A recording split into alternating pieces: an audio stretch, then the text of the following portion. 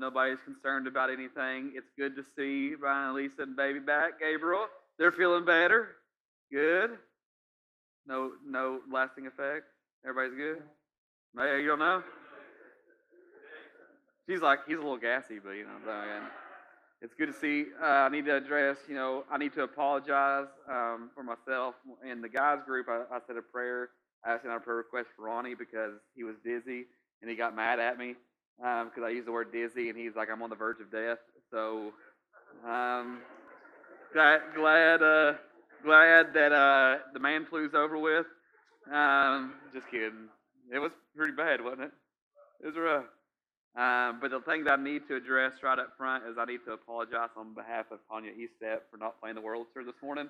She told me all week she's going to come and play the World Tour, which is a fancy keyboard, and she didn't do it. So if you have any issues with that, just go talk to her. No, I have the confirmation in Planning Center that where she confirmed. But it's so good to see you guys. Here we are, and I really hope that you guys have had a good week. In my family, I hate when you touch technical stuff and it all like goes haywire. And you're like, God, please don't let this go away. And like we've had 2 babies sick, and then not like COVID sick, but just like stomach virus sick, and then Brittany got sick on top of that with the same thing, and then Zane, and then somehow me and Lyric escaped it. But now that I said that here in about 45 minutes when we're done, I'll probably start throwing up and having diarrhea. I don't know. But so pray for them because Mama needs to go back to work because we got bills to pay. You know what I'm saying? Hallelujah. So pray for them. But it's been kind of a rough week. But I'm so excited to get into this today. Like we've been in this series called Not Happiness where we're working through the book of Philippians, and Philippians has become, and I probably say this about every book that we go to, has become one of my favorite books to kind of walk through. Next one we're doing is Ephesians, and it is my favorite. Like it's my all-time favorite. Like if you lost every other book of the Bible and you had the book of Ephesians, you would make it. You know what I'm saying? Like it's like the gospel and like, like it's beefed up. Like it's beefed up, y'all. It's gonna be good. And just so y'all are aware, Dawson is gonna do a makeup sermon during like the 3rd week of that series. So if you're bummed out that you had to listen to me last week, you get to hear him here in a couple of weeks. All right. So we'll go with that later. But like Philippians is one of those books. Like it's known as the book of joy, right? And when you understand the history of the book of Philippians and where it's actually a letter. It's not really a book. We just call it a book because that's what we've done throughout church history, right? I won't even get into that. But it's a letter that was written to the Philippian church and really to us today, and I'm glad we have it. But if you understand the thought line behind it, here's this man. His name is Paul. He used to be Saul, who killed Christians, and now he's in jail for preaching the very gospel that he persecuted. Chained to prison guards, and he said, hey, listen, it's not about being happy, it's about having joy. You can find joy even in the midst of all circumstances, and that's what we talked about week 1, right? That how we talked about how you view your situation will be the expression your life portrays, because you don't always get to pick your situation, but you always get to choose the story you tell. I'm going to say that again just in case you missed it. You don't always get to choose your struggle or your situation, but you can always choose the story you tell. Deep. Week 2, we talked about the fact that if Christ is our standard, how are we measuring up? Because a lot of times we want to compare ourselves to Betty next door and look at all the good things that we do compared to what Betty do. I told Betty she shouldn't be hanging out with that guy. That's why she's where she is now. And we're like, Betty becomes our standard and we're good. But Ephesians 2 is like, Christ is our standard for true joy. And how do we get true joy? Walking humbly in front of others. Putting others' needs in front of ourselves, even if you're right. Thank you. Even if it's not okay to be right and be rude. You with me? You with me? That's extra. You can pay me if you want to, but that's extra. Putting others before ourselves. It's this idea that Christ's mindset should be our motivation. How Christ lived his life should be our motivation. And then Ephesians 2 goes on with this big list on how he didn't find equality with God something to be grasped. Like it's making he humbled himself. Yeah, he was God, but he said, if I'm going to go rescue my people, I'm going to be like my people and walk humbly. Show them how to walk humbly, even if you don't have to. Like Jesus didn't have to walk humbly. He could walk up and go, this kingdom's mine. Y'all sit down and shut up. He did. He walked humbly and served. Week 2. To find true joy, you have to walk humbly like Jesus did. Have the mindset of Christ. Right? And last week we said we can't boast in our own righteousness because it's nothing but trash. Remember I had the table set up here with the luggage, the beautiful luggage from 1918, I think, that Mom let me borrow. Floral patterns, all that stuff. And it was beautiful, but on the inside it was filled with nothing but trash. You with me? Like we carry it around like all our good deeds are what we think makes us righteous. Look at what I've done. Look what I've done, God. It's like the guy who played football in 1975 when he says, I threw that last touchdown pass in the championship game. It's like nobody cares. Because it's not about you, it's about Jesus and his righteousness. It's him that makes you clean. In fact, we said it like this. We need to let go of the trash so that we can hold the truth. We need to let go of the trash so that we can hold the truth that the only thing that makes us righteous or have a right standing with Christ is Christ himself. Not that we shouldn't do good works. And we're going to talk about that a little bit here in a minute. Not that we shouldn't do good works. In fact, it's that drives us to do good works. Of how good and gracious God in Christ is. We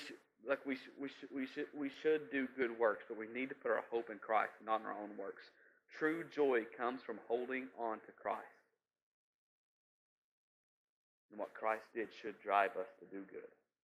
Right? Thank you for agreeing with me. Let's read the last 2 verses from last week, and then we'll get into what we're going to talk about today. Philippians 3, verse 7 says this. Yet all of the accomplishments that I once took credit for, I've now forsaken them, and I regard them all as nothing compared to the delight of experiencing Christ as my Lord. To truly know him meant letting go of everything from my past and throwing all my boastings on the garbage heap. It's all like a pile of manure to me now, so that I may know so that I may be enriched in the reality of knowing Jesus Christ and embrace him as Lord in all of his greatness. All of his greatness.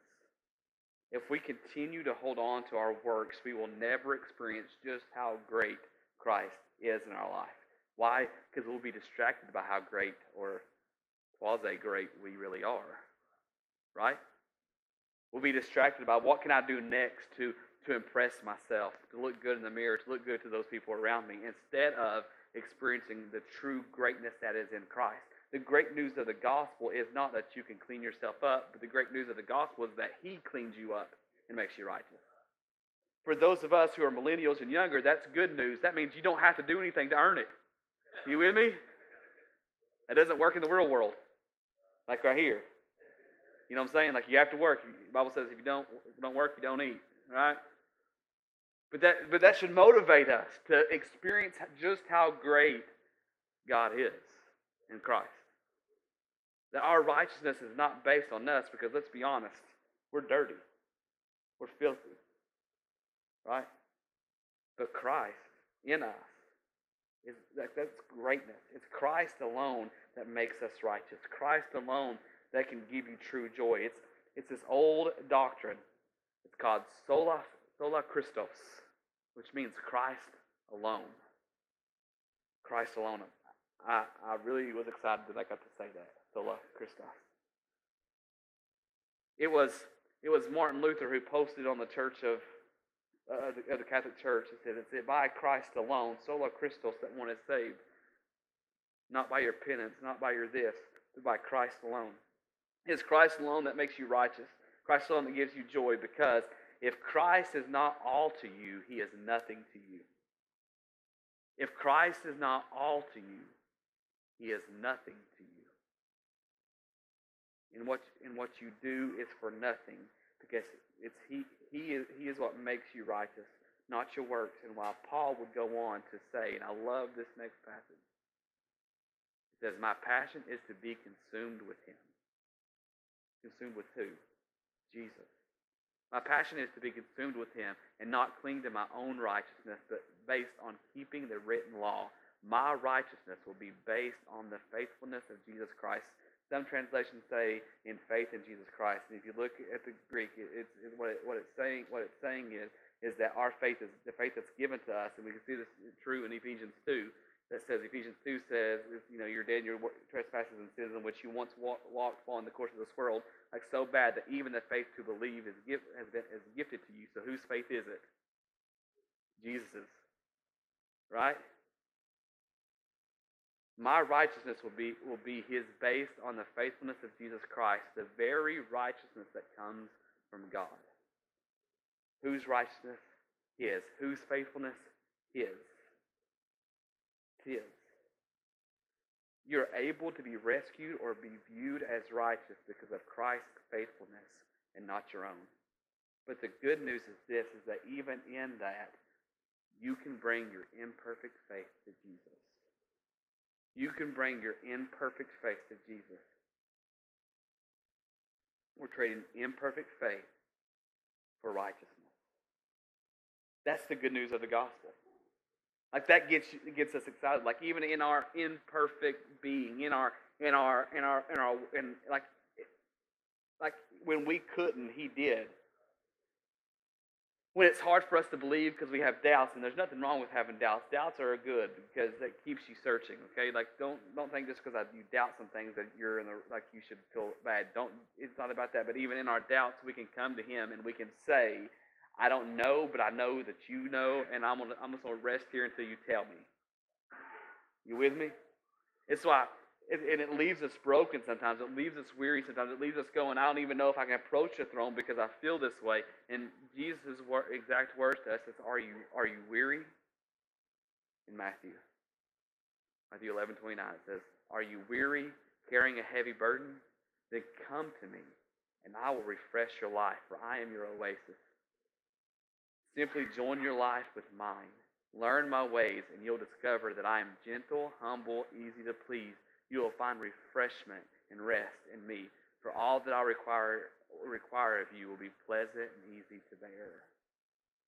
We can approach God because of the righteousness that he has instead of our own righteousness, because our righteousness is settled in what Christ has done. Our righteousness is settled in what Christ has done, and not in our ability. Matthew 11:28.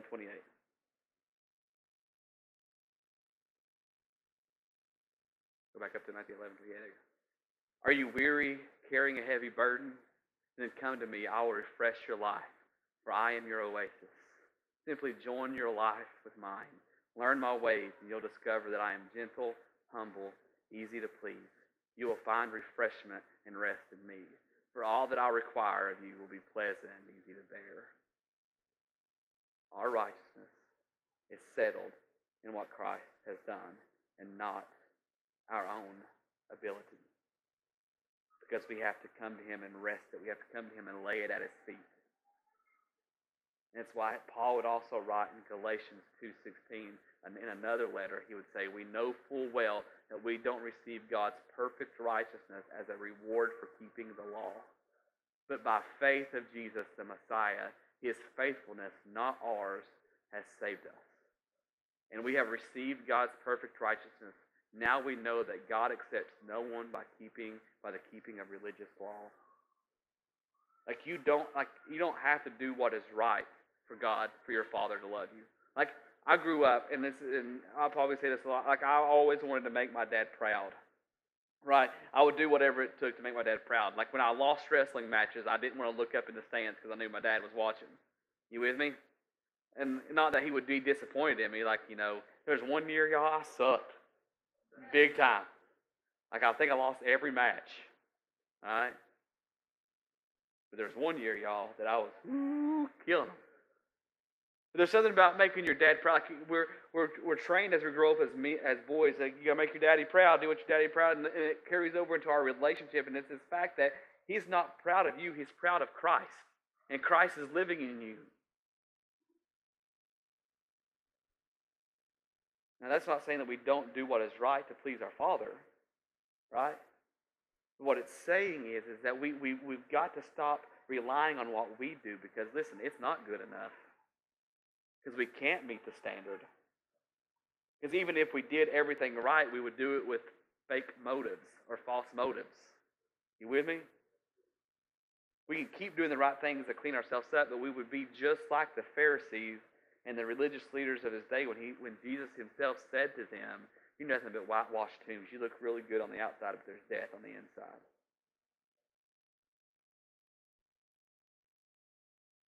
We got to not rely. If you want to have true joy, you've got to rely on what Christ has done. Because if you keep relying on your own, what you perceive as righteousness, you will fail yourself. Remember last week I said, who's the one that lies to you the most? Yourself. And so when you let yourself down, that's why there's so many self-help books. Because we don't know how to self-help ourselves. Think if we just do the next right thing or get the next best thing, we'll be all right. And Christ is saying, no. Paul's like, no, that's not how it works. You got to get the OG. You got to get Christ. All this other stuff is future stuff of garage sales and dumps. Might as well throw it on the trash heap. Without Christ, it means nothing. He goes on to say in Philippians 3:10, he says, "And I continually long to know the wonders of Jesus more fully and to experience the overflowing power of his resurrection working in me." That's an interesting verse right there. I'm going to read it again, then we're going to keep going. Back. And I continually long to know the wonders of Jesus more fully and to experience the overflowing power of his resurrection working in me. I'll be one with him in his sufferings, and I'll be one with him in his death. Only then will I be able to experience complete oneness with him in his resurrection from the realm of death. For there to be resurrection, there has to be death. Right? For there to be a miracle or a healing, there has to be something broken. You with me? So for there to be resurrection, there has to be death, and it's death to self. We got to die to self. To experience joy, you must let go and let Christ fill you. Let his work saturate you. If you want to experience true joy, the true resurrection that comes from life, you have to let yourself die. Death to selfie, some say. You got to let go of some things. You got to let go of yourself. Because guess what? It's not about you. Everybody knows that you think it's about you. That's why nobody wants to talk to you. Because you're full of yourself. Let Christ fill us. Let his work saturate us. Let his presence saturate us. Let the Holy Spirit come and saturate us. That we can keep walking in the direction that Christ has us in. He goes on to say this. He goes on to say, I don't mean to say that I have already achieved these things. Right? Because there's some people that, the holier than thou, that think they're like the creme of the creme of the creme. Right? I don't mean to say that I have already achieved these things. And if Paul is saying that, then you definitely don't need to be saying that. You know what I'm saying? That I have already achieved these things, or that I have already reached perfection, but I press on to possess the perfection for which Christ Jesus first possessed me.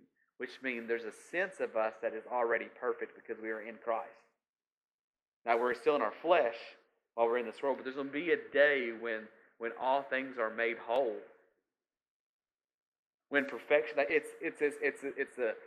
I hate to say it this way because I don't agree with that whole theology. It's claim it before you got it. You with me? Like I'm already perfect in the eyes of God because He sees Jesus in me, and that gets me excited because when I screw up, guess what He sees? Jesus. When I do things right, guess what He sees? Jesus. When I don't treat my wife right, guess what He sees? Jesus. When I don't treat my kids right, guess what He sees? Jesus. And that leads us into repentance. I don't mean to say that I've already achieved these things or that I have already reached perfection, but I press on to possess the perfection for which Christ Jesus first possessed to me. No, dear brothers and sisters, I have not achieved it, but I focus on this one thing. So Paul tells us, he focuses on this one thing. We might want to focus on this one thing. You know what I'm saying? Forgetting the past. Ooh, that's hard. Forgetting our past or forgetting what people have done to us in the past. Like, we still have arguments in the shower with people from 20 years ago, don't we? I catch myself doing it all the time, and I'm like, dude, you're in the shower. One, quit thinking about them while you're in the shower. But two, it ain't going nowhere. Forgetting the past and looking forward to what lies ahead. What lies ahead? So, just picture in your mind. I'm not even going to say anything. What lies ahead? Forgetting the past, looking forward to what we have in the future. You got it? You got it? Let's go on. I press on to reach the end of the race and receive the heavenly prize for which God, through Christ, whose faithfulness? His. Through Christ Jesus is calling us. It's like Jesus is on the edge of heaven going, come on. Come on. Cheering us on. Hebrews talks about the great cloud of witnesses that have gone before us that's cheering us on. That's great news. But to know that the Savior of the world is at the edge of heaven going, you got it. You keep going. Keep pushing. That gives me some joy. Going, like, if He believes in me, guess what? I can believe in me.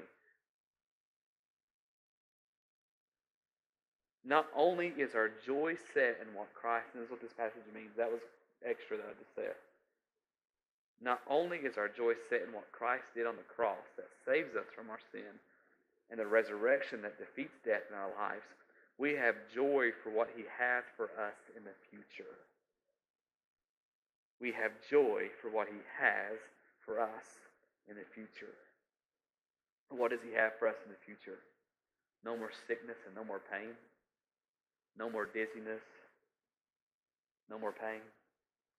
Nothing. No more bid. Name it. No more of it. All of us looking fly with our new bodies. Streets of gold. But most importantly, you know what we have in the future?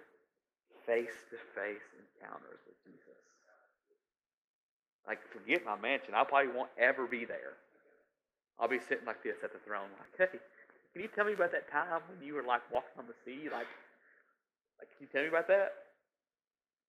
Can you tell me about the time when they lowered that guy through the roof? Like, what was everybody's facial expressions like when all the dust started falling? Oh, that's cool.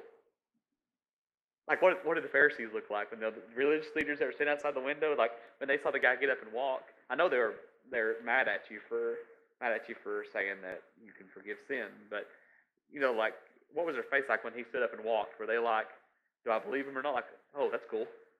Oh, they're not here? Ooh, that sucks. I want to be at the feet of Jesus. I might go have a ham sandwich at some point at my mansion. I don't know, but we have joy for what He has for us in the future, not only in heaven, but what He has for us in the future in this life. Like, your best days are not behind you. I heard one pastor this past Sunday. He was talking about here is holy. He's talking about your best day is here. Like, your best days are today. And guess what? Tomorrow, your best days will be that day. Your best days are not behind you. We have joy for what He has for us in the future. The Bible says He has plans to prosper you, plans to give you greatness, great plans for your life. Like even plans that you're so big that you couldn't even think or imagine what they were like. We have joy for what He has for us in the future. We have joy because what He promises, what His promise is for us in the future is what drives us to do good today. Because we know that if He was faithful to do what He did in the past, the cross and the resurrection, the cross that saves us from our sin, and the resurrection that saves us from death, if He was faithful then He'll be faithful to us in the future. What His promise is for us in the future is what drives us to do good. Because of His faithfulness in the past, we can have faithfulness in the future.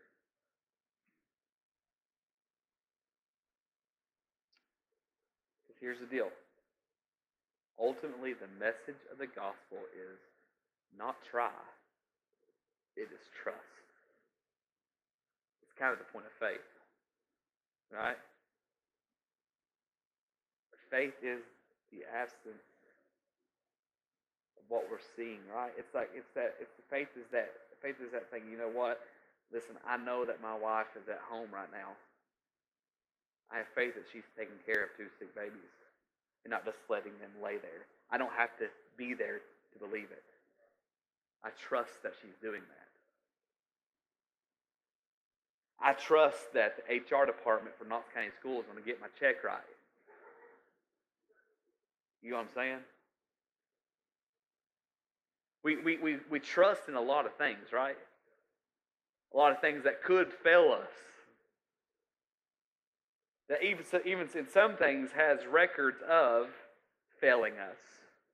And we put more trust in that and faith in that than we even do the Creator and Sustainer and Savior of the world. Well, I can't give anything this month because I just don't know if I'll make it to the end of the month. You're going to trust Him to get you to the end of your life, but you're not going to trust Him to get to the end of your future. I mean, that's on you. Like, do you boo?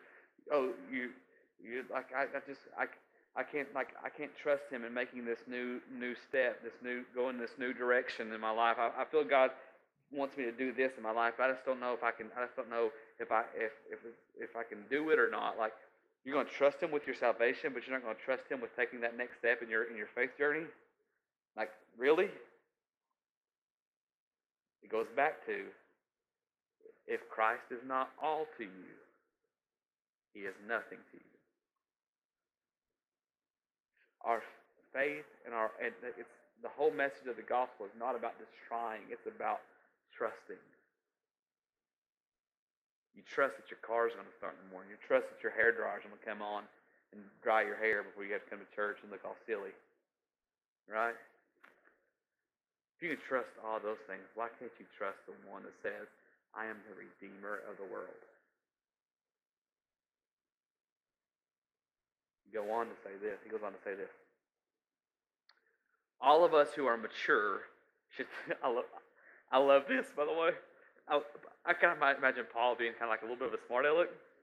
Okay? So picture Paul being a little smart aleck here. Right? All of us who are mature should think the same way. And if any of you think differently, God will make it clear to you. Love it. But we must keep going in the direction that we are now headed. That's Paul basically saying, listen, I'm okay with you being wrong. I'm not even going to correct it. I'm going to let God do that in the future, all right?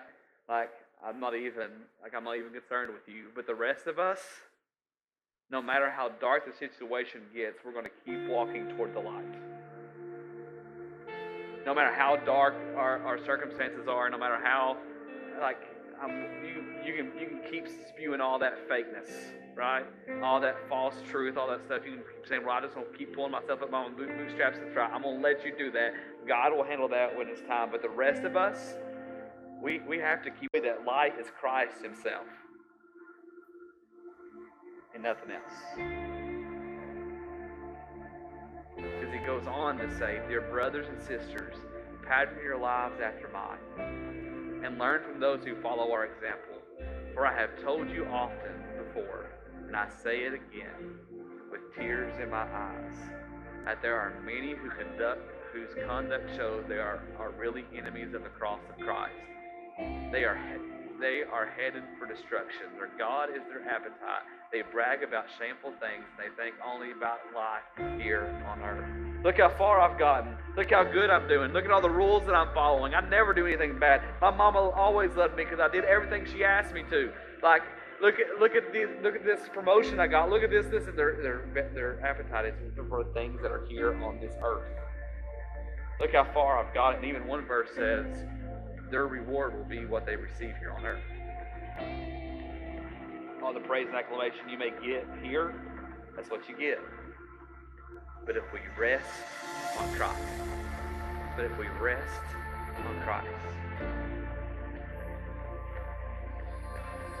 keep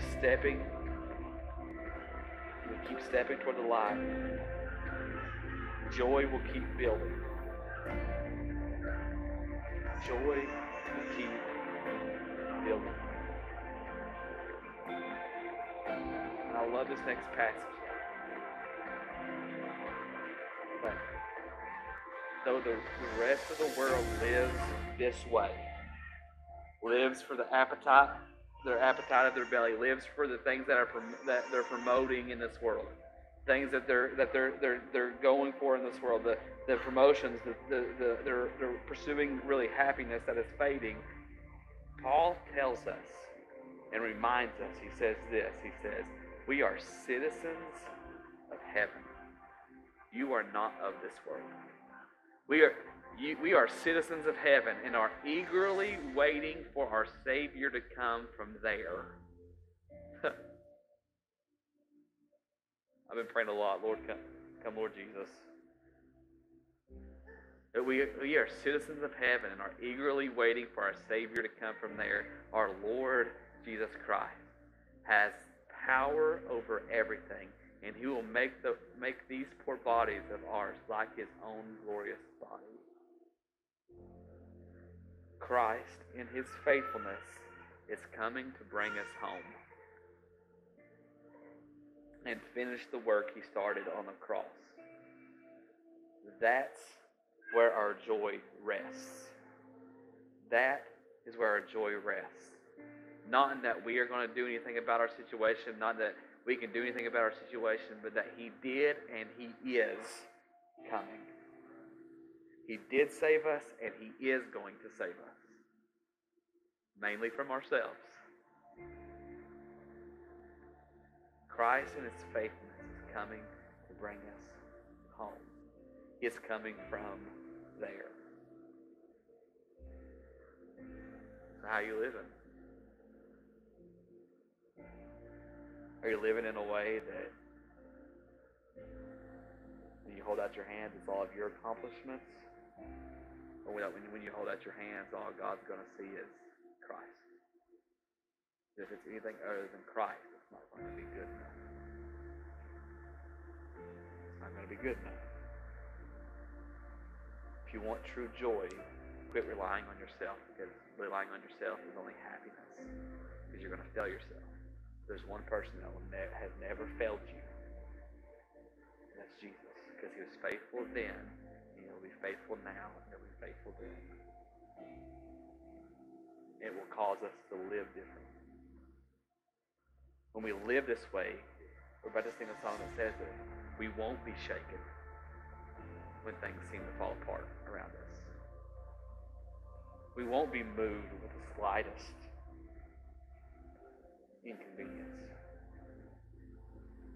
But we'll be able to speak to those things, speak to those mountains that stand in our way, and say, "You must be moved, because my joy is in Christ." I may have piled this mountain up myself, but I have a Savior who can knock it down. So let this next song that we sing be more than just a song. Let it be an anthem to your future and to your present.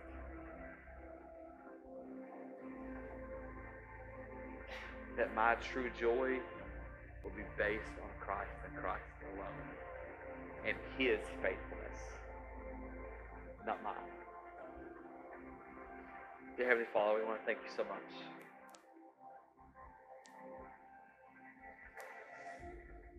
We thank you so much for being a God who says, you know what, I know that you can't.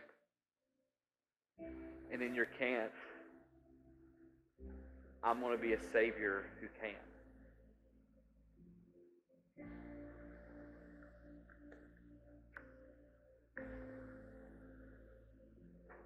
In my can't, you are a Savior who said, I'm going to make a way.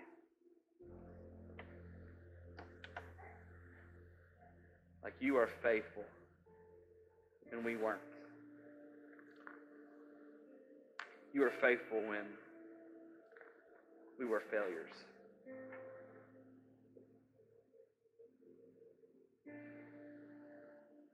And I love you for that. In my failure, you said, I am your reward.